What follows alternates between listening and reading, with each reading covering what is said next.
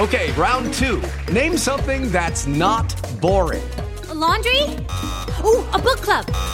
Computer solitaire, huh? Ah, sorry, we were looking for Chumba Casino. That's right, ChumbaCasino.com has over 100 casino-style games. Join today and play for free for your chance to redeem some serious prizes. ChumbaCasino.com. No purchase necessary. Void where prohibited by law. 18+. Terms and conditions apply. See website for details. Lucky Land Casino, asking people, what's the weirdest place you've gotten lucky? Lucky? In line at the deli, I guess? Aha, in my dentist's office. More than once, actually. Do I have to say? Yes, you do. In the car before my kids' PTA meeting. Really? Yes. Excuse me, what's the weirdest place you've gotten lucky? I never win and tell. Well, there you have it. You can get lucky anywhere, playing at LuckyLandSlots.com. Play for free right now. Are you feeling lucky? No purchase necessary. Void where prohibited by law. 18+. Terms and conditions apply. See website for details. Hello, it is Ryan, and I was on a flight the other day playing one of my favorite social spin slot games on ChumbaCasino.com. I looked over at the person sitting next to me, and you know what they were doing? They were also playing Chumba Casino. Coincidence? I think not. Everybody's loving having fun with it. Chumba Casino is home to hundreds of casino-style games that you can play for free anytime, anywhere, even at 30,000 feet. So sign up now at ChumbaCasino.com to claim your free welcome bonus. That's ChumbaCasino.com and live the Chumba life. No purchase necessary. VGW. Void where prohibited by law. See terms and conditions. 18+. Step into the world of power, loyalty, and luck. I'm gonna make him an offer he can't refuse. With family, cannolis, and spins mean everything. Now, you wanna get mixed up in the family business. Introducing The Godfather at ChumbaCasino.com. Test your luck in the shadowy world of The Godfather slot. Someday, I will call upon you to do a service for me. Play The Godfather, now at ChumbaCasino.com. Welcome to the family. No purchase necessary. VGW Group. Void where prohibited by law. 18+. Terms and conditions apply.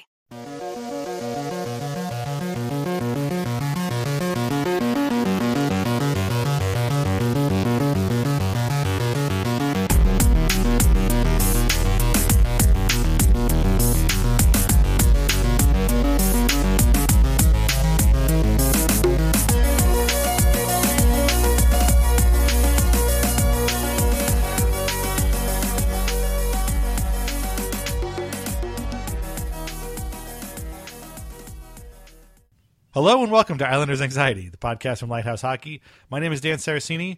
Joining me via Skype is my friend Michael Leboff. Mike, were you watching that press conference thing on Monday or not? I followed it via Twitter. I didn't even. Yeah, I watched. I watched like a second, turned it off. I didn't see Billy Joel there, which is a little strange for an Islander press conference. So. Right. Yeah, he's usually there, or Governor Cuomo. He made his appearance the next day, but I guess we'll talk about that. It's been a wild week, and it's only Wednesday, which is really a very bad sign. But and the Islanders don't play till October. Yeah, making things seem even longer. Oh, I don't know. Time means nothing to these people, I guess. But it's been a long week. There's been a lot going on, even though they actually haven't played any games, and they won't until October, like you said. And to help us sort of sift through the rubble of all of that activity is our friend Arthur Staple of The Athletic. Art, thanks for joining us.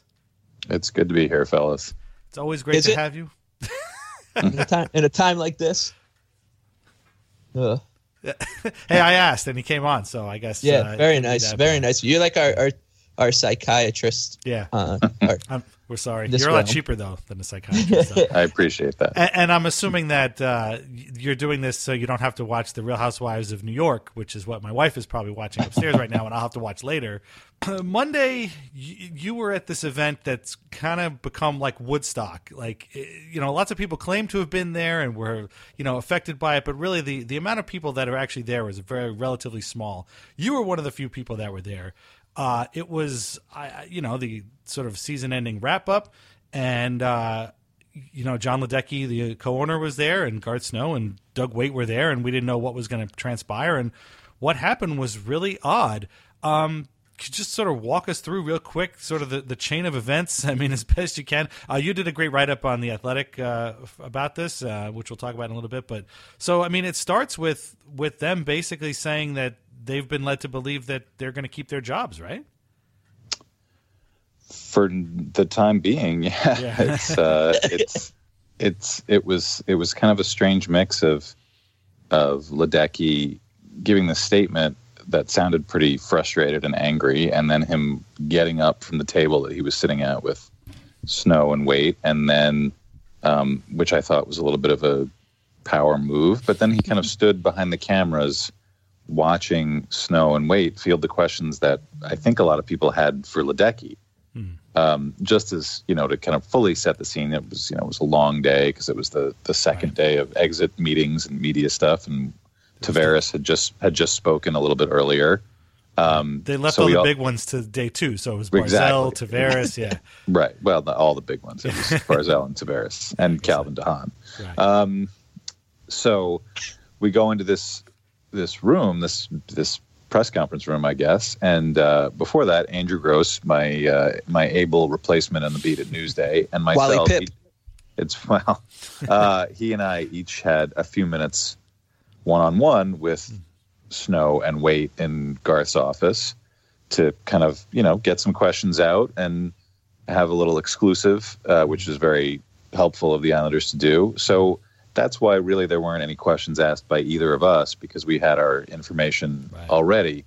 And really, both of us, I think, were anticipating that Ledecky was going to really run the show and answer the questions. And when he got up and finished his statement and said he wasn't talking about anybody specifically and walked behind the cameras and stood there watching, I think I felt, if I may refer back to what I should be watching tonight, I felt a little bit like I did when Luann came on the screen in her Diana Ross costume in the season opener of New York. I know exactly what you're talking about. I don't know if Mike does. Michael Wilhoff definitely does, but maybe none of your listeners do. But I hope they go down and check it, because it was almost it wasn't as shocking, but I was still kind of just like, I didn't know that was a thing that was going to happen. So yeah, it was strange, and nobody was discourteous or anything, and Garth Snow and Doug Waite are still in the Islanders' offices, still doing their work, their off-season work, planning for next season.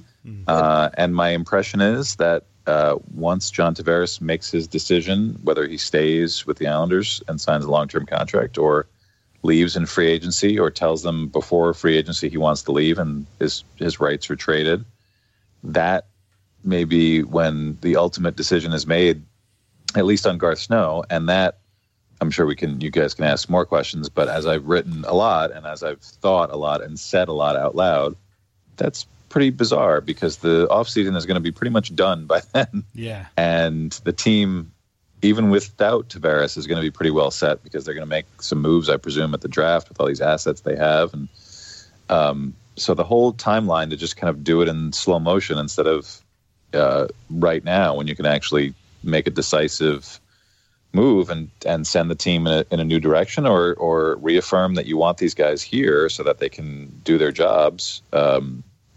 It's weird. It's weird and strange. Those are the words I keep using, and they really fit. Yeah, you pretty much nailed it, I thought, in your article when you referenced the Colorado Avalanche. Not this year's Avalanche, which are, I guess, going to start their playoffs tomorrow, but the last year's Avalanche, where Patrick Waugh left.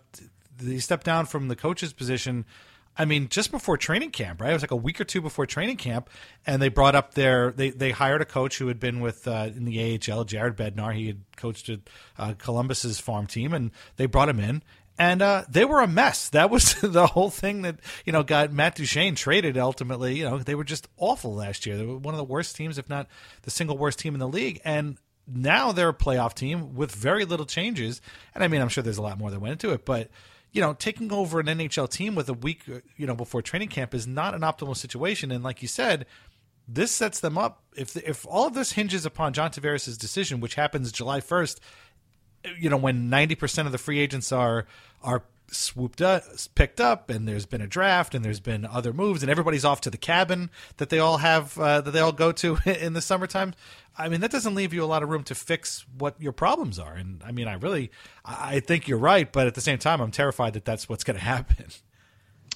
Yeah. I mean, usually, I know the most Islander fans are so beaten up, they have such animosity towards Garth Snow and just feel like bad luck bad occurrences or bad decisions follow this team around, that like they always assume that the most ridiculous timeline is the one that will occur with the Islanders, and it's not really always true. But if it goes down the way that you said it could go down, then that is the most ridiculous timeline, because we're already well into that timeline because of the decisions that were made and not made last offseason, starting with Tavares' agent telling Scott Malkin that he didn't want to talk about a contract and wanted to play out his final year, and the owners saying, sure, take all the time you need and we won't trade you.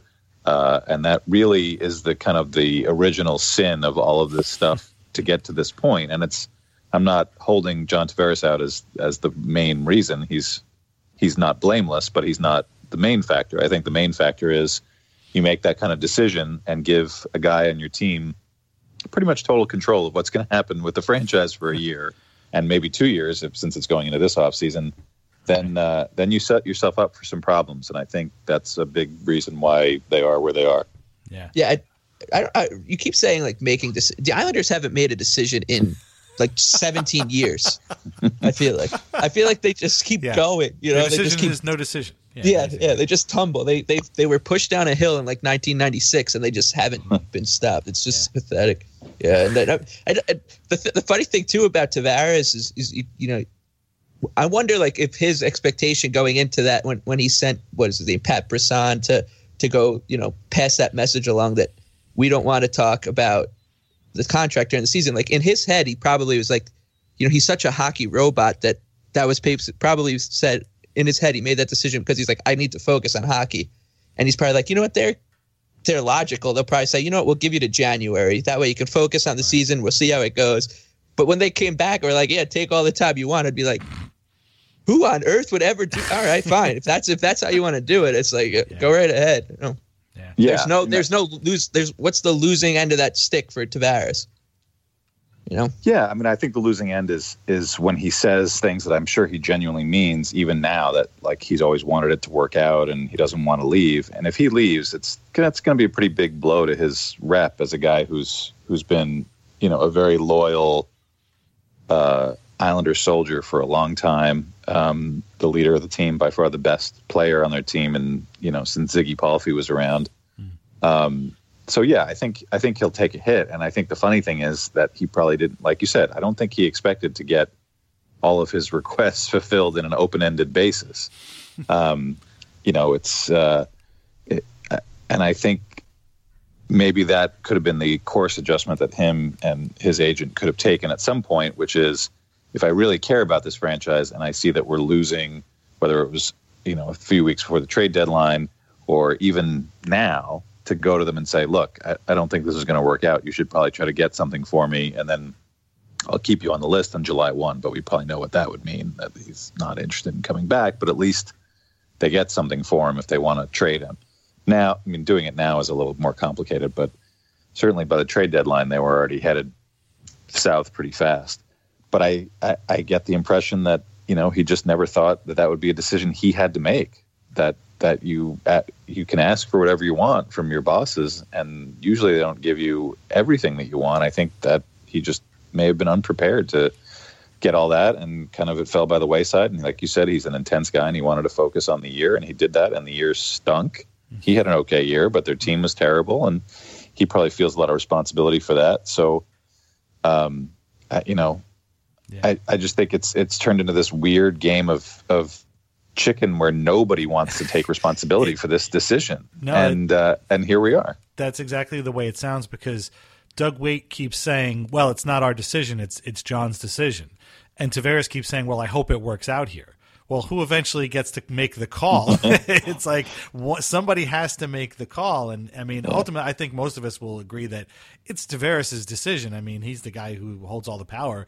And, you know, the like you said about Islanders fans and how we're so beaten down, one of the reasons we're beaten down, or at least I know I am beaten down, is because Tavares says he wants to stay, and I believe him. I believe he wants to stay. I mean, nobody wants to pick up and move their entire life, and it's just putting even more pressure on yourself. And, I mean, there's no guarantee that a team he goes to will be better than the Islanders, although, you know, how could he be any worse? But I also believe that he wanted to focus on the season, but like we've heard stuff like this before from guys like Franz Nielsen and guys like Kyle Oposo and guys like Matt Martin who don't play here anymore. I mean, Mike and I have talked about this. This is our 50th episode, and I feel like on 25 of them at least, we have talked about how we never thought that the Islanders would ever lose Franz Nielsen, and that he just finished his second season in Detroit. It's just as bad as the Islanders season, So it's just odd, and it's just you mentioned Scott Malkin, and I think it's an important thing to mention, and you talked about this, I think, in your chat today. You talked about it in the article. Scott Malkin was the only guy who wasn't there. He lives over in England.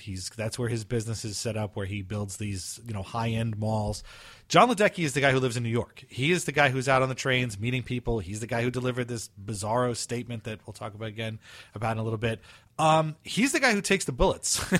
Meanwhile, the guy who's really making the decisions is Scott Malkin. And I mean, what's your impression of like that relationship? And I mean, how much time obviously you've gotten a lot of time with Malkin, with Ledecky, but I mean, I don't know how much time you've had with Malkin to kind of disseminate who's in the driver's seat here, and like, how can they make this work? I mean, so far it's not really worked out that well. No, and I think the way that they've divided it up, and I know that Malkin is the one that has gone to meet several times with Pat Brisson and has kind of been the one that spearheads that connection between the franchise and Tavares on a corporate level, I guess you could call it.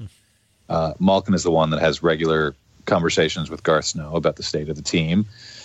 And Malkin is the one that goes to meets with Gary Bettman. And presumably, I draw on the experience that I've had covering the other New York team, but, almost 20 years ago, Jim Dolan would regularly meet with Gary Bettman, and I think he got a recommendation for a new team president and general manager from Gary Bettman, which was Glenn Sather when he came in 2000, which has been a mixed bag, I guess you could say, for the Rangers. But still, that's a thing that's done, where if you're an owner and you don't feel like you have enough of a connection to the inner workings of the league front offices, Gary Bettman certainly does, and he knows everybody and is free with his advice to his nominal bosses. So I'm sure Scott Malkin could ask him, and there could be those kinds of conversations. But to your point, Malkin is the one that handles those things. John Ledecky handles the, maybe you could call it crowd control. He's the one that's out there in the seats, shaking hands and kissing babies and smiling and riding trains, all the things that now have seemed to have blown up on the ownership group because the team is not good and they haven't really given a sufficient enough response to the season. And, it's tough for me to say. Like I said, I've covered teams before. I covered the New York Giants, and John Mara is a guy who's front and center all the time. He sits in the press box during games, so he's very easily accessible. Ledecky was accessible for a long time, even if he wasn't interested in doing a lot of on-the-record interviews about the team. And then after the big birthday comeback against Detroit, when they won that crazy game, and he's kind of hadn't been seen again since, really, in his seats or anywhere, maybe just his suite. But it's tough to walk that line of wanting the publicity and wanting the attention when things are going okay, whether it's Belmont or whatever, and then saying like, I don't think I want to face the slings and arrows when things are going poorly. There's plenty of owners around the NHL and other sports who don't show their faces at all ever. And that's, it's like I said, Jim Dolan certainly doesn't do that anymore. Yeah. So I find it funny that Jim Dolan needed Gary Bettman to explain who Glenn Sather was. You'd think that like you own a hockey team, kind of have an idea who Glenn Sather is, but that's just me, I guess. I don't know. I mean, it never hurts to have someone who's in the know give you some advice. And I think that was part of the reason that Ledecky kind of spearheaded the listening tour that he called it, where they basically interviewed everybody who's not connected to a team currently in the last 2 years and hired none of them to be president of I hope he had operations. fun. I just hope, he had a good time while he was out there, Well, he talked to some interesting people. Yeah, exactly. I think if you can talk to whatever Brad Richards and he should have brought a fan. They should have made it like a raffle. Exactly. Yeah, Wayne Gretzky and a few other people. Yeah. Right? So, all the Islanders alumni. Yeah, it's pretty good. Go ahead. As a kind of tangential point, it's funny that because like you said, it's it's all kind of going downhill, but it's going. And you said too that it's just been so weird. Like, this is a very weird, disturbing kind of timeline that in the peripherals of all this, like, we got the Mangano trial going on in Nassau County. This thing in Ronkonkoma is going up. It's not just weird, like what those things have something to do, like, kind of a little bit with the Islanders, but like, it's not just weird in this long, like the Islanders bubble right now. It's weird, like, in all of Islander-dom. Just everything. It's just the strangest 2 weeks of kind of sketchy shit. It's just going on, and I don't really. It's just a very, very Long Island couple weeks going on now. Yeah, it's a bit of a reckoning for everything that's started with something good in the Dynasty era many years ago, and now it's like, I think the best question that I got in the chat today was someone about the karma of the bill paying karma since of getting the 4 straight cups that. You were, if you could say, look back, look into the crystal ball and say you can win 4 championships, but for the next 35 years, you could be the biggest laughing stock in the NHL, and never get a permanent home, or at least put it off for 40 years. I wonder if many of the fans would have taken that. Probably, I think. But I think the Flyers made a sort of a smaller version of that same pact when they were like, okay, you could have Bernie Parent at the top of his game for like 2 seasons, and then you could never have another good goalie again forever. And I think that's they're losing 5-0 now, 6-0. I don't even know anymore. I think it's up to 7 actually with a Sidney Crosby hat trick. He probably headed 2 of them in to complete it. They're gonna have to bring in Nick Foles to but yeah. So this whole weird thing happens on Monday. It's very, very strange. It's just so weird. It's so weird. So weird. The reason we were asking about this sort of tone was because only the Ledecky statement part was even offered to Islanders fans, or via their Twitter, I guess, via the video. None of the Garth Snow, Doug Waite stuff was. And, Snow gave it it was Alan Krita, apparently, of the New York Times, who asked him, like, do you feel like you've justified having this job for this long? And he was like, yeah. And then he started talking about how, like, they've rebuilt since 2006. And it's like, dude, what about, like, the last 2018. 2 seasons? Yeah, it's a lot. I think in Snow's mind, I kind of get tricked into doing this, too. Like, in my head, I think it's 2011, and I'm like, however old I was then, 21. But it's 2018. That's 12 years. Like, oh my God. The other day I was actually out on Long Island because it was my nephew's 18th birthday party, and we had to drive all the way out there. And I told my wife, I said, I definitely want to go because this way I will remember that he is 18, and I won't stop telling people that he's 12, like I have been doing for the last 10 years. That's what Garth thinks. Right. That's time is a problem. But anyway, so then this whole weird thing happens, and literally nobody's happy. Nobody gets what they want. The whole thing is very strange. Arthur's write-up captures the whole thing, all of the problems that it brings up. And then on Tuesday, they double down with another bizarre, weird statement that includes, by the way, don't forget we've secured Belmont, and also thank you to Governor Cuomo for helping us there. And we're like, yeah, that was my sort of like Luann moment. Like, am I really reading this? Is this a joke? Did I write this? Like, what the hell is this? How long did it take you, in all honesty, Dan, to realize that wasn't fake? Oh, like 5 minutes. I'm not kidding. I read it like 3 times before. Yeah, I'm like, oh, this is because I think I saw it retweeted by Kevin Schultz, and I was like, oh man, that was pretty funny, Kevin. Like, I was like, oh shit, that's the Islanders. Like, I had to open it up, look for the blue check mark. So, like, did you know that was going to come out? Like, did they have any inkling? Or I guess my other question is, like, was it just like, was he just drunk? Was it like a drunk test? He was just like, oh, I got to send this out too now. Well, is it drunk damage control? Like, do you think that they took the reaction from Monday and was like, oh, crap, we have to do something about this? Well, when you ask if I knew it was coming, I was sitting in the movie theater with my wife and my son seeing Black Panther. So, dude, that was awesome. That's the best thing you could be doing. Did you have to leave the movie to like go respond to it? I heard my phone buzzing a lot, and I was a little concerned that they had perhaps their reaction to the fan reaction was, oh, now we need to fire everybody. Right, yeah. So that was, I kind of surreptitiously looked at my phone and saw it was just a bunch of direct messages from Islander fans. I was like, okay, something silly happened that I don't really need to know about just yet. Yeah. And then when the movie ended, I looked and searched for this, and I saw it, and my reaction was also like Dan's, that I was not sure that this was legit.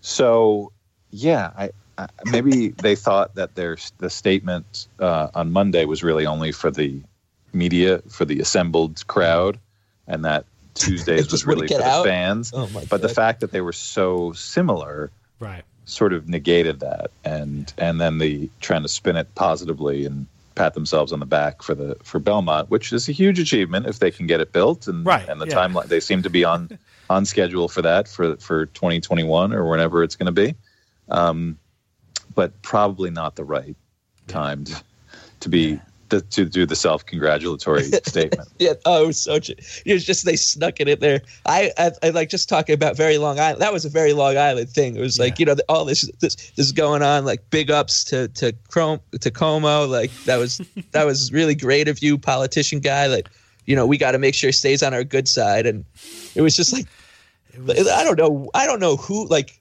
Yeah. I'm still kind of freaked out. I'm freaked out by it. It was very creepy. More than anything. It was very creepy. And, the Islanders are not one of these sort of self-aware sports teams that have like the fun Twitter account that's out there with the GIFs and all that stuff. Like they're very buttoned up. They don't really do kind of wacky, weird stuff like that, which was what threw me off. Like, this is very strange of them. And like you said, Art, like it was very similar to their previous statement, and the whole thing comes off as being really insincere. Like, I wrote a joke one today because you can't have two and then not follow it up with the third one. I figured that why not? But it really came off like this sort of creepy, like you said, Mike, this creepy sort of phone message from an ex-boyfriend or girlfriend, like trying to get you back. Like, no, really, I meant what I said. I'm really sorry. And we're going to make things right this time. Meanwhile, absolutely nothing has changed. And that's sort of what it comes down to. They haven't really done anything. They've said a lot. And I guess that brings me to my big thing. What I found fascinating about Monday was that like people can take it and interpret it in different ways. So like for me, when I read that, well, I guess the thing that people stuck with was Ledecky saying that the entire hockey operations, whatever portion of the team will be under evaluation, and it might take weeks or days or months or whatever. To me, and apparently to your colleague Brett Segalis from the New York Post, that means nothing. Like those are just empty words, and these guys, like you said, are probably going to be at the job when it's all said and done, starting next season. Other people, comments I've read on the blog were like, "Oh, that means that they're gone. That means that they're going to evaluate, and eventually they're going to fire them, and that'll be done." But you took it a different way, which I hadn't really thought of, which was that now they're going to be sort of working on a day-to-day basis, not knowing what their fate will be and how that will. How they can do their jobs effectively. Is that like a gut feeling, or is that kind of have you kind of heard that from inside or what? Or is that just sort of your interpretation of what they said? It's mostly my interpretation. I certainly haven't heard much of anything from inside. And obviously, when I sit down with Snow and with Wade, mostly Snow, because as I said a lot in the chat today, if they're going to make a decision, they're changing general managers. They're not going to clean house, especially not as we get deeper into the offseason. You actually have to have a coaching staff, and that's really more relevant to the Avalanche situation, that you can't just start a meandering 3-week search for somebody you think will be good in July. So yeah, I think you can focus more on Snow, and then the GM can decide who he wants to keep on later on. But obviously Garth, and for a lot of his, which is, and I'm using this word again, but he's an awkward press conference guy and always has been.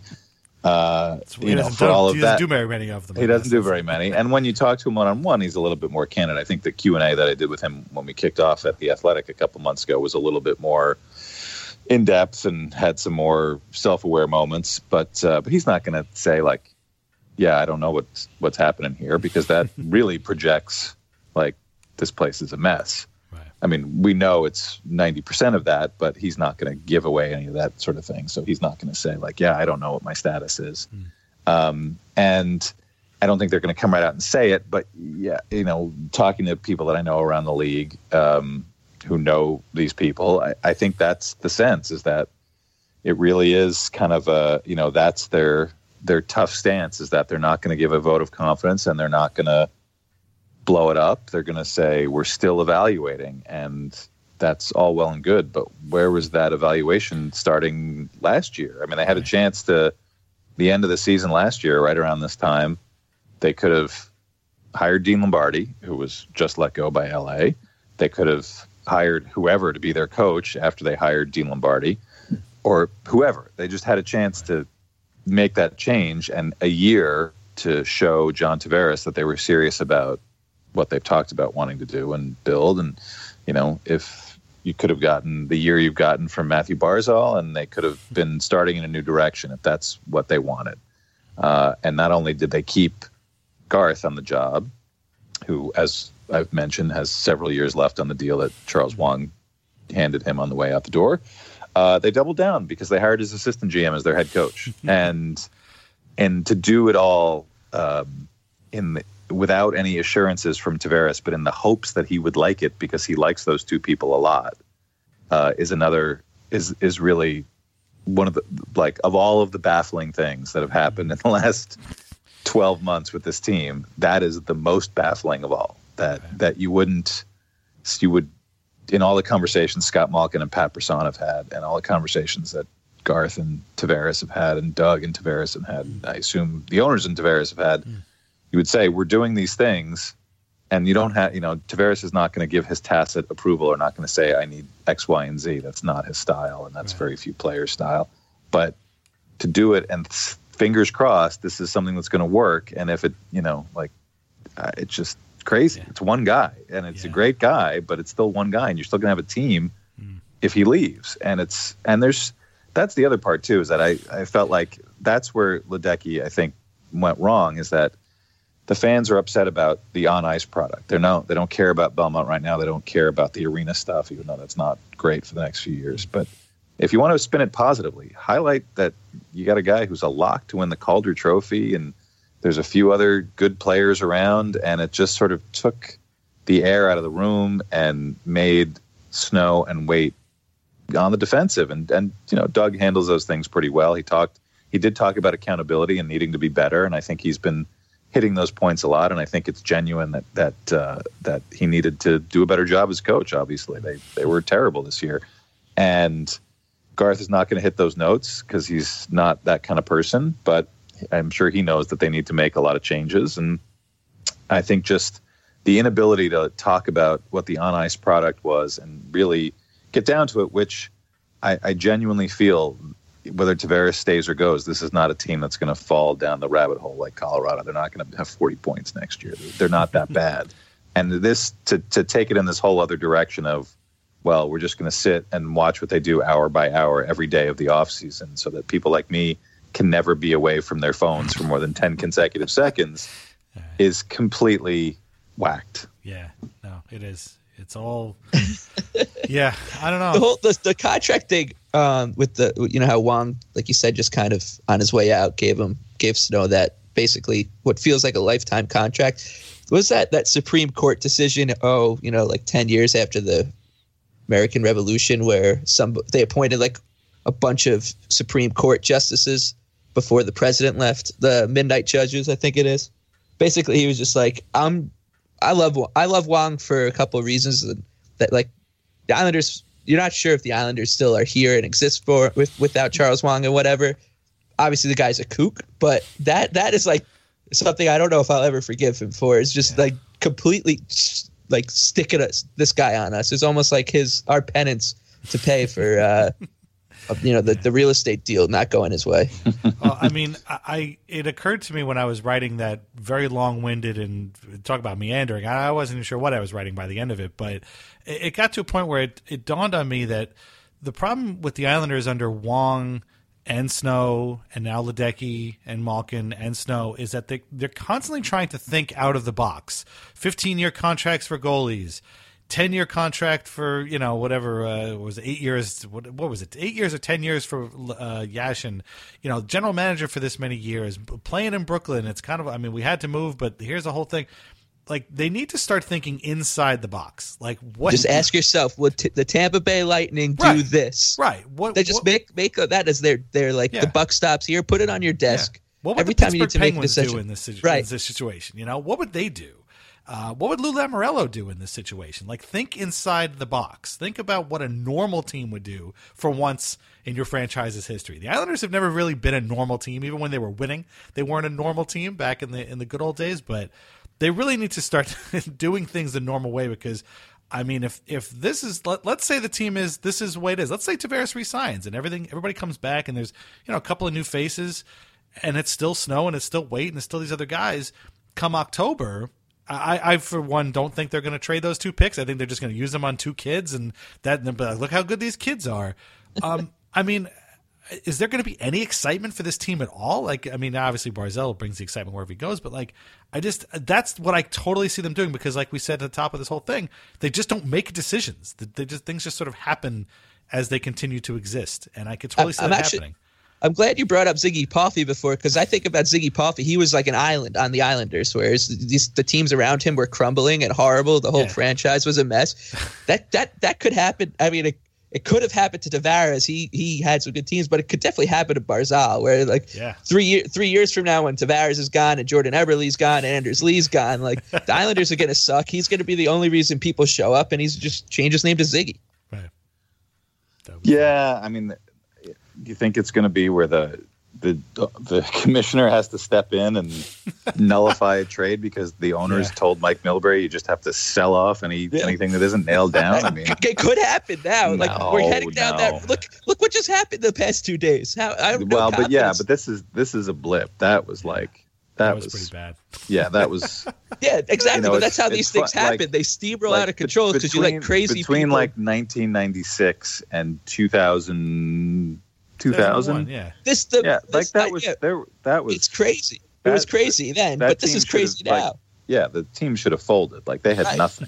Yeah, I mean, it's not. You can't be in the NHL right now and act that way. And frankly, and this is not to excuse Snow, but I think this is how he's perceived by a lot of other people around the league, is that for the first however many years he was GM, he had an owner that wasn't spending on anything. He wasn't spending on scouting. He wasn't spending on a real front office. He wasn't spending on coaches. He wasn't spending on pretty much anything else. And those were his best years as GM.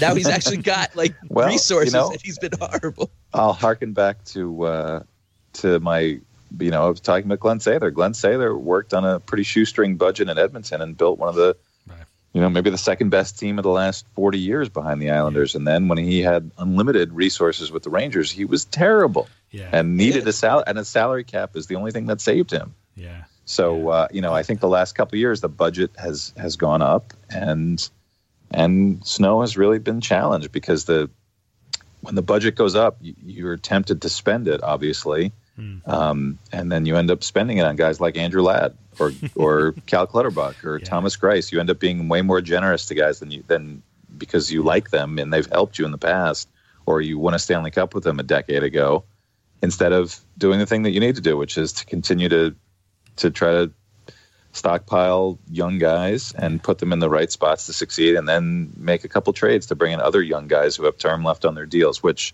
I think the Ladd and Chimera summer, and then watching all those other guys go. Although certainly none of the Opposo, Franz, Matt Martin crew is feeling much happier about what they've chosen. So let's cool it on the things could have been so great. Lost. Everybody. Everything fell apart. Like everything about even like Hamonic. Like since then, there's been nobody that's come out of that core that's better for being an Islander.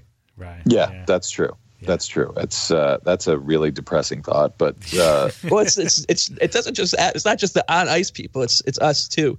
If you don't ever want to be touched by this franchise. Well, that's the funny thing when I get fans on Twitter or wherever saying like, "Who should I root for now?" I'm just like, "You're going to bring this to wherever you go." So I don't know. Maybe you should all be Ranger fans so that you can sink that franchise. No, I'm kidding. But yeah, I just feel like they've got 5 or 6 guys that are legitimate NHL guys that you can build around right now. Even if Tavares leaves, it would be a big blow, but they're not completely a mess. And if the argument is I don't want Garth Snow making those decisions, whether Tavares if Tavares goes, I don't want him armed with the 2 draft picks that one of them could win the lottery, I guess, and that certainly would change a lot. But if you've got 10 and 12 and you're going to trade 12 plus Brock Nelson for a good defenseman or trade something else for a decent goaltender, that's a separate argument if you don't want the current GM being the guy who makes those decisions. But they're a couple moves away from being competitive because, I'm watching Philly give up the touchdown to Pittsburgh here tonight. They're not that bad. They were not as bad as they finished this year. There was something fundamentally wrong with the way that they were either coached or taught or played. Something was really amiss the last 55 games of this season, and they've obviously got to get it fixed. And whether there's new guys that come in to fix it or the same guys are here, it still needs fixing. So I don't, that's why, to me, not making that decision at ownership level to fish or cut bait right now is probably even more maddening because there's so much that needs to change. So the media availability that was meant to, set the tone for the off season and will, simultaneously wrap up the past season and then set the tone for the off season. Total disaster. Yeah, circus of epic proportions. And here we are. We have all raised good questions. We have absolutely no answers for any of them. So to end on a positive note, and to hopefully give us something else to look forward to this summer. Do you have any music recommendations? Any albums coming out? Concerts that are going around? Tours that are going around? Just to give people something to look forward to. Well, I am going to see Weezer and the Pixies in July up at the Lakeview Amphitheater in beautiful Syracuse, New York. Very good. So anybody who's in the area should go to the show. Maybe don't bother me while I'm there, but you should go because it'll be a lot of fun. Yeah. If you see Art at the show, don't be like, I can't believe they didn't fire snow on Monday. Don't do that, please. It's exactly. If you want to buy me a beer, great. Anything else Islanders related, you can send me a tweet. But that's really, I really like this band called White Reaper, which is a terrible name for a band, but also they make good music. They're from Louisville, and their lead singer, I believe, is named Tony Esposito. So there's a little hockey connection in there somewhere. Very nice. White Reaper. White Reaper from Louisville, and then Run the Jewels, who I'm sure people have heard of. Yeah, my fiance just saw them at Barclays, the home of the Islanders. There you go. Is that right? I don't know if I could. With I don't know. Mitski. We love Mitski. I think I'm a little too old to sit through a Run the Jewels show live, but I do like listening to their music in the car. So, probably not when the 2-year-old's in there. I can get away with my son who's almost 13, but that's what I've got. And I got to see Black Panther yesterday. So yes, I was going to say. So far, good off season for me. Yeah, I was not so much for the Islanders. No, but anytime you can see Black Panther is good. And I was going to say, this is why I'm glad you gave us those recommendations, because I've been stumping for Black Panther, I think, on the last 3 episodes, and I told my wife yesterday it's coming out on Blu-ray May 15th. I got to get it. I want to watch it again. I can't wait. There's probably going to be all kinds of cool stuff, behind the scenes stuff. I want to watch it again. Obviously, my recommendation would be go to see Avengers: Infinity War. I guess on May 29th. No, sorry, April 29th. So we will take your music recommendations. We will take your amazing Islanders coverage at The Athletic. Please go there, read Art's stuff, sign up for it. You can't get better stuff than this. It's just it's been phenomenal. And I would wish you good luck, but I know this team too well. I don't know if that's going to help you, but hopefully things get a little bit less weird than they were the last 2 days for you. Yeah, never say never, but it's probably going to be tough to top. That's for sure. That's what I'm saying. Yeah. Don't say it. Don't you dare. Not with this team, man. Yeah, you never know. But thank you so much again for coming on with us. We appreciate it, and we'll definitely talk to you again before the end of the summer at some point, probably after free agency, and we'll see what disaster is left for us to sift through then too. All right, cool. Thanks, guys. Take care, Art. Thanks a lot. Bye, Art. Bye. So that was great. Art gave us some great insight there. Again, we weren't allowed to watch most of it. We only watched the Ledecky part, and even if I had been able to watch maybe it's the Russian. Remember they hired that Russian tracking GPS guys? Those guys. Maybe they've just infiltrated the Islanders, Putin and them. Turned off their Islanders TV. We have taken control of Islanders TV. Now you watch what we want you to watch. I don't know. That would have been that's possible, but even had I been able to watch it, I'm not sure I quite would have understood what was happening. I'd be sick to my stomach watching that. Yeah, it's just very weird, and there's just so many questions, and we just don't know. We don't have the answers to them. Like, that's the thing, and it's like, this is not how you want to start an off season, and it's just funny because the island. I always complain about Canadian media and how crazy it is, and how they're often, they give the Islanders, they treat them like they're from an alien planet. But right after the Islanders did their circus on Monday, the Senators and Canadians started doing their stuff, and that's taken like most of the attention away from the Islanders. The Canadians talked about like they needed better attitude. Everybody needs to have good attitude. We have no attitude here. And it's like, what are you guys talking about? You traded PK Subban because of his attitude. You like Shea Weber's attitude. Now you're complaining about the attitude. What the hell is this attitude thing? Yeah. And then the Senators, like, they had this crazy press conference, and then they've had these town halls. And I keep hearing like, oh, well, at least they had the town hall. They met with the owner. Have you been reading what's been coming out of these town halls? Like, it's hysterical. He's a crazy person. He's like, yeah, he's awesome, and I would take him. And he's just sitting there swatting away questions. It's so funny from fans. It's hysterical. He's like, people are like in the thing, and he's at one point, Pierre Dorian, the general manager, was like, name one free agent that we've ever lost, and somebody's like, how about Alfredson? And Melnick was like, well, he wanted to go to Detroit. It's like, no, he didn't. And then meanwhile, I got 6 Senators bloggers like, posting the same clips from when that whole thing went down of Ottawa, basically Alfredson saying, I wanted to sign. They told me they were going to sign me, and then they didn't. So I had to find some place to play. So I went to Detroit. Like, it was just, it's so bizarre. Like, he's been blaming the media, which, again, if you follow this stuff, I mean, Ottawa has to have, of all the Canadian cities, I think Ottawa and Winnipeg are probably the two that, are the least critical. I guess Edmonton is in a way because they're all carrying water over there. But, like, it's like, I never thought the Ottawa media was all that critical of the Senators, but apparently, according to Eugene Melnick, they're the ones that are causing all the team's problems. And it's just, I'm not trying to, like, say that the Islanders are in a better situation. These guys, I mean, I guess in some ways they are, but the Senators were in the Eastern Conference Finals last year, which you pointed out to a while back. So it's but it's just, the weird is all over the place, and we're not alone. Other teams having these kinds of questions, but when you take this, these 2 days and you extrapolate them out towards all of the other bizarre things that have happened to this franchise seemingly forever, it's exhausting, man. It's just exhausting. Yeah, how many times have we said that too? It's just what a horrible. Yeah, it's horrible. It's just it. We always say it's not like a it is like a, for lack of a better term, like franchises like the Islanders and the Browns.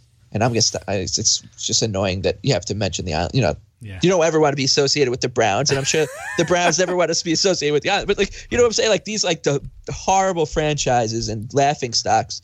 It's like, and like I say, I apologize for the word, but like it's like a pissing contest between the fans. Like, oh, we have it worse, we have it worse, we have it worse. And I try to sit back and be like, oh yeah, like there are fan bases who've been through worse than I have. Right. But it's getting to the point where they've probably been through worse times and bleaker times, but I don't know if it's ever been it's like you said, it's never been normal. So I don't know if it's ever been as consistently weird around those franchises. Yeah. So and it's just getting weirder. It is getting weirder, and I think what makes it worse, I was thinking about this on the way home today. I think what makes it worse is that a couple of years ago, Ledecky and Malkin came in. They were the minority owners for 2 years or whatever, and then they became the majority owners. And they talked. I mean, at the time they talked about getting a new arena and the world class organization, all that stuff, but they weren't quite the majority owners yet. Then they take over. The first year, I mean, I guess everybody kind of gives them a year to see the lay of the land, and it wasn't a good year. Everything went wrong. They fired the coach, and it was almost like as much as I don't want to go back and listen to it because I'm sure I'll be wrong, but it felt a little bit like, what, man, sometimes it's just not your year. It's a wash. Everything went wrong, happened. But then sort of starting at the end of last year when really no changes were made and ownership wasn't really sort of, front and center about making the team better, you started to wonder like what was going on here. Then Belmont happens and it's like, wow, this is great. But now you can see that tide turning again and turning just even harder the other way by saying like, well, yeah, you just have an announcement. We don't have an arena yet. Like let's get a shovel in the ground. Like there are people lining up. We talked about this last show. There are people lining up to oppose this arena. And it's like, now that's called into question too. I mean, after Monday, everything is called into question. And it's like, we had such high hopes that, these guys would finally be the guys to normalize this team. Yeah. They'd own the team in 30 years. Right. And yet here we are. Like, we're at like Wong, Milbury, Pickett, Gang of Four, Milstein levels of dysfunction all over again. And it's, again, like Arthur said before, I don't know if they're going to have to trade Ziggy Palffy for money, essentially, as they did last time. But, it does have that vibe about it. Like, what is happening around here? What are we doing? Why are we doing this? And, that's not right. And, again, like he points out, they have good players on this team. For all the complaining we do, Matthew Barzal is like a month or two away from basically winning the Calder Trophy. I mean, let's face it, he's going to win it. Beauvillier had a good season. Jordan Eberle had a great season. Jordan Eberle, right, yeah. Like that's a resurrecting. If the Islanders had won, if the Islanders were in the playoffs and the Oilers weren't, you don't think Jordan Eberle would have been an enormous story all these guys? It would have been huge. And Ryan Pulock had a good season. I mean, he's a defenseman, so they're always kind of flying under the radar. He came around and he had a really good season. Yeah, he's like a legitimate, on his way to being a top pair guy. Yeah, absolutely. And they had. I mean, Anders Lee had 40 goals. That's why I want to know. Like these guys like sitting around being like, huh, I played like really well this year. Right. And then the other guy's like, yeah, so did I. And so did I. Right. What the hell are we doing not playing these games? Like, how did this happen? I mean, if anybody else was an all-star after 12 years in the league, they would have been a huge story. But meanwhile, Josh Bailey's is like, yeah, he's an all-star. Oh, okay. And then we just move on because of the Tavares stuff, because the team wasn't in the playoffs or whatever at the time. There was all these things going on. It's like, there are good things about this team, and I'm as guilty of this as anybody, though, of totally forgetting about them because of the overall state of the team. And it sucks, and it's not really fair to those guys. And Anders Lee is going to go home and say, I got 40 goals. I got more goals than anybody on half of the teams in the playoffs. Like, right. What's going on? And he's a year from being unrestricted free agent too, like you said. So it's it's just demoralizing. And Monday, I don't want to say my hopes were high. Mike Carver mentioned this on the ILC podcast. I kind of expected them to come back. It just, at the same time, you kind of wanted to feel good about the direction of the team, and it just didn't happen.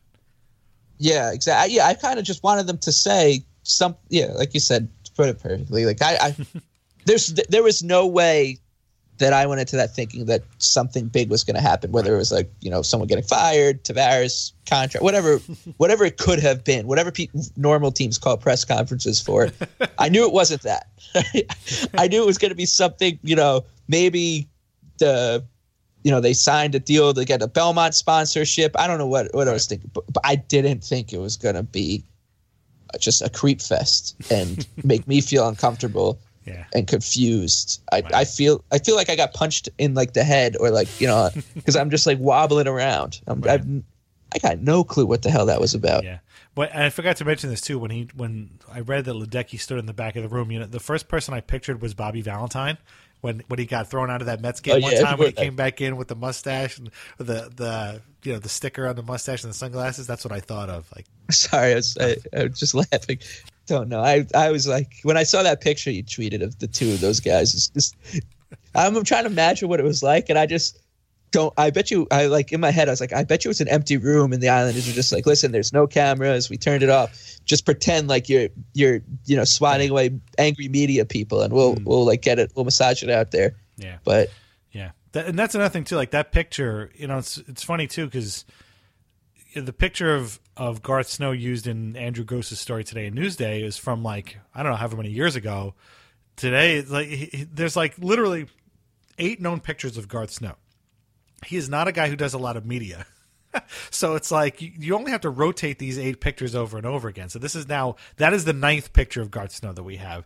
And that just shows you just how kind of, we wait all year for these media availabilities, and when they happen, and it happens like on Monday, we don't get any answers, let alone answers that we want to hear.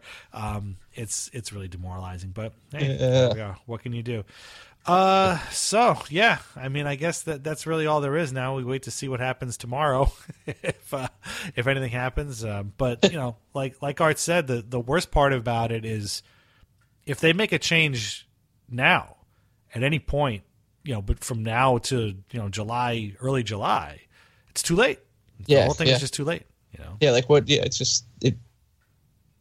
There's no. They flubbed it. Yeah.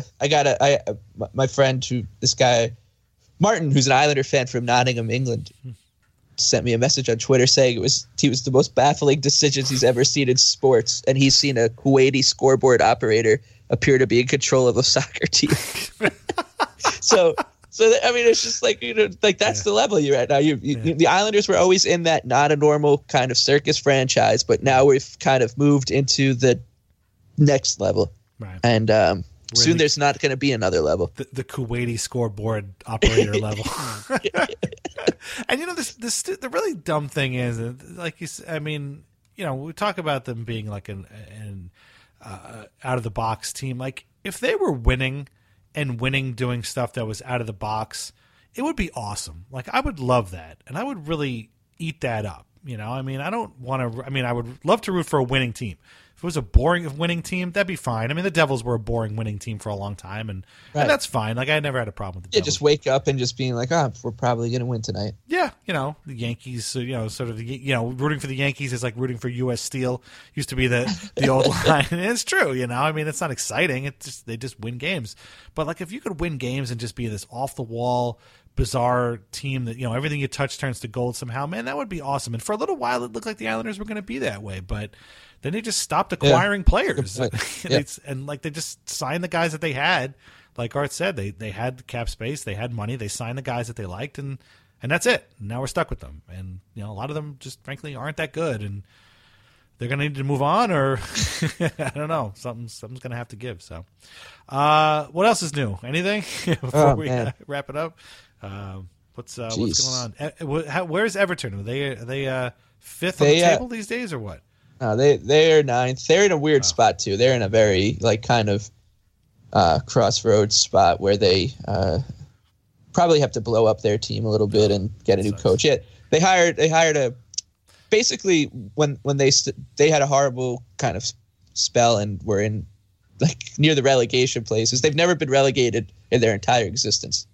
So to get relegated would just be baffling. But so they fired their manager. They hired this guy who's Sam Allardyce, who's basically Forte. He's kind of like, the Ken Hitchcock kind of style where he just sets teams up, gets them organized, beats teams you're supposed to beat, and doesn't get relegated. That's his claim to fame. So they hired him basically just to come in, do the job, and then he's going to get fired. And that's that. Yeah, they're kind of in a weirdly similar spot to the Islanders at the moment. That sucks. I'm sorry.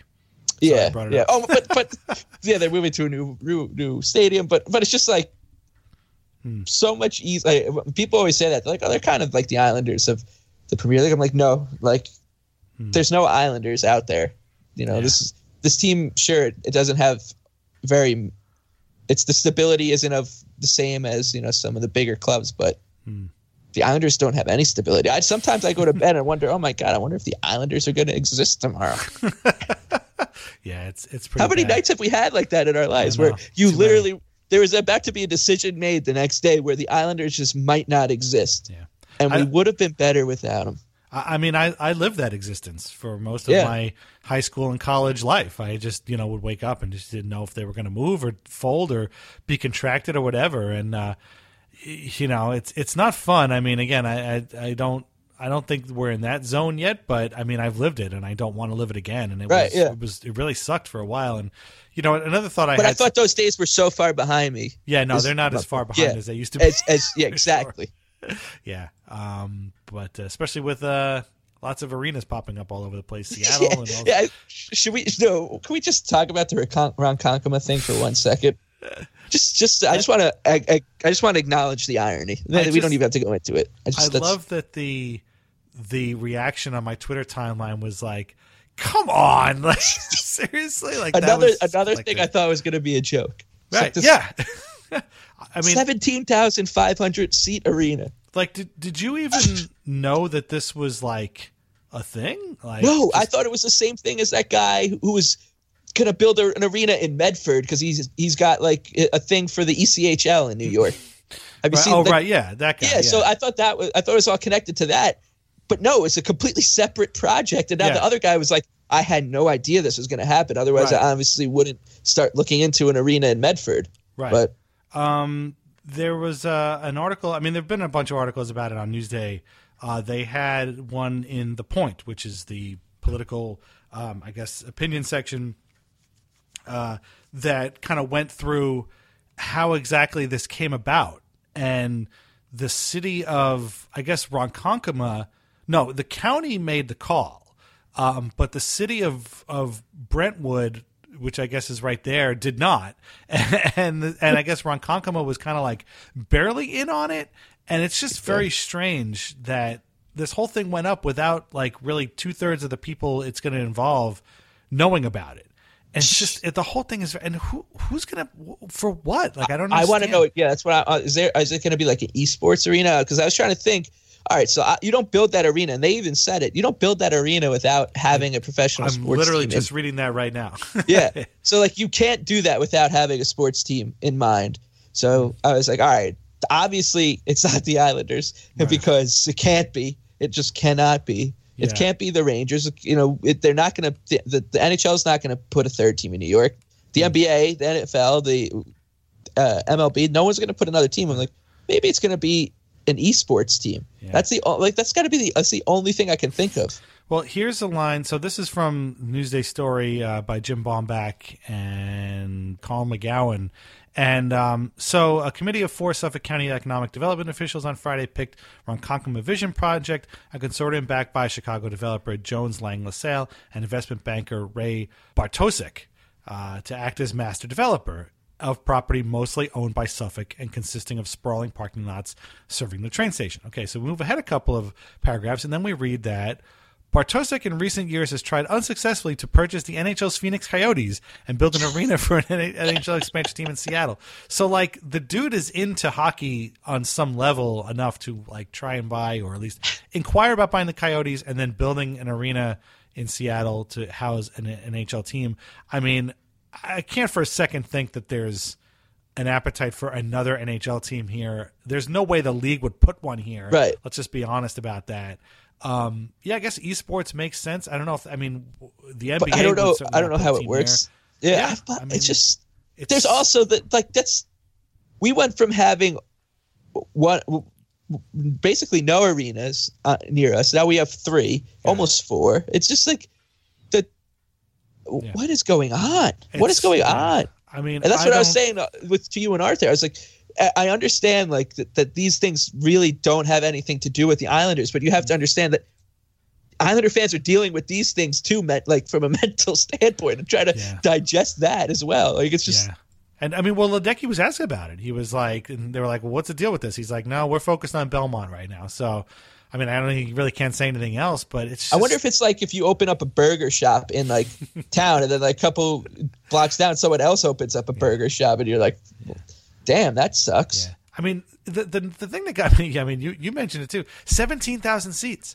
Like that's no not joke. An AHL arena. That's what, like people are like, oh, they want a minor league team. Like you don't build an arena that seats that many people if you're just going to have a minor league team as your own tenant. This is a very strange thing. An AHL arena is 7,000 seats, not 17,000 seats. Like no joke, Webster Bank Arena is like literally 7,000 seats. You know, I mean the San Jose Barracuda, which is the Sharks AHL team, they play at SAP Center. Which is, a normal sized arena, but I can't imagine that they sell out that, many seats for it. Right. And it's not, and they're not the main tenant. Like the Sharks are there. Right. You have to have an anchor tenant. There's no, and lacrosse, lacrosse teams, I don't think draws. Like what could possibly be going there where they're thinking this is a good idea, and somebody in charge of decisions on Long Island, has convinced other people somehow, however we don't need to get into it, that this is a good idea. There's no situation I can believe that would lure another major league franchise to Long Island to play. Like there's just not. I was like, what? Are they just gonna like go grab a team from like a league in Europe and be like, yeah, you guys, we're gonna put a a cricket team here, an indoor cricket team. So I what are they? It's a strange that and that's just what I don't understand is this is all going on at the same time. So we're all like digesting all these weird things. The Mangano thing. It's just such a weird time to be in this circle. The Mangano thing every day. I just read the headlines, but it's kind of made this like kind of cool timeline where, Mangano says that he was, his wife was paid this, and the guy Singh who did the paying was like, I didn't pay her anything. It's just lots of crooked people just sniping at each other. But this. I can't imagine this thing ever gets built. I mean, just like don't forget like Belmont. They had the RFP. I guess the Cosmos won it, or they didn't win it, but they were like the number one bidder, and then eventually they were like, "Yeah, let's just cancel that RFP and try again." And that's how the Islanders won it. So, just because somebody wins a thing doesn't necessarily mean it's going to actually happen. I don't think this is going to happen because this is an unbelievable waste of time and funds for nothing. I mean, look at Quebec City. Has probably more people than Suffolk County, and it can't get a team to play in its fancy schmancy new arena. So. Who else could? I mean, the only teams that could play in an indoor arena that size would be an NHL team or an NBA team. That's it. Right. I mean, the Long Island Nets have not drawn. I mean, you think the Islanders' attendance is bad? The Long Island Nets. I mean, there's more people in my house right now than there would be at a Long Island Nets game. So it's it's I don't know. It's such a bizarre thing, but it's been a long week. It's been a long week, and it's Wednesday. It's Wednesday. Yeah. Tomorrow's Thursday. It's this week. It's very strange week. Very strange. My recommendation is for everybody to, once this podcast is over, and thank you for listening to this. Yeah, to us ranting and going crazy. And thank you to Art again for coming on and listening to us rant. My recommendation is when this is over, turn this off, take your headphones off, go to a movie theater, see Black Panther. If you've seen it already, see it again. Because I've seen it twice, and I loved it more the second time than I saw the first time. It's got to be playing. If Art could see it where he is, I'm sure it's playing someplace where you are right now. I saw Pacific Rim Uprising. It was all right. The first Pacific Rim was better. If you've never seen Pacific Rim, go out and watch it. That's great. Pacific Rim Uprising, you don't need to see. But yeah, I think we all just need a break. And I think that's like the big thing is just like Stan Fisher retired. Like he needs a break from this too. Like if he's getting out, we should probably all just give it some time. Hopefully I want the Islanders to like shut operations down for a couple months. I think I don't want them to be heard from. I don't want anything to do with them. That would probably be a good idea because then they could just regroup and just let the crazy happen without you knowing about it. Like just because the crazy is happening doesn't mean you necessarily have to know about it. So just let it happen away from you and then come back and go, that was weird. I guess I missed that, and just move on with your life. Speaking of Stan, the schedules for podcasts, for hockey podcasts, get a little weird if your team is not in the playoffs and, we're not going to cover the whole league. We are definitely going to have a bunch of shows, right up until the free agency weekend, I guess, especially after free agency starts. We're definitely going to do a show about Stan and our experiences as interns of his, as a sort of a tribute show to the great man himself. I don't know when that's going to happen. Maybe soon. We'll see. If Islanders news calms down. I also feel like we should do a show about stuff people can do that's not hockey related.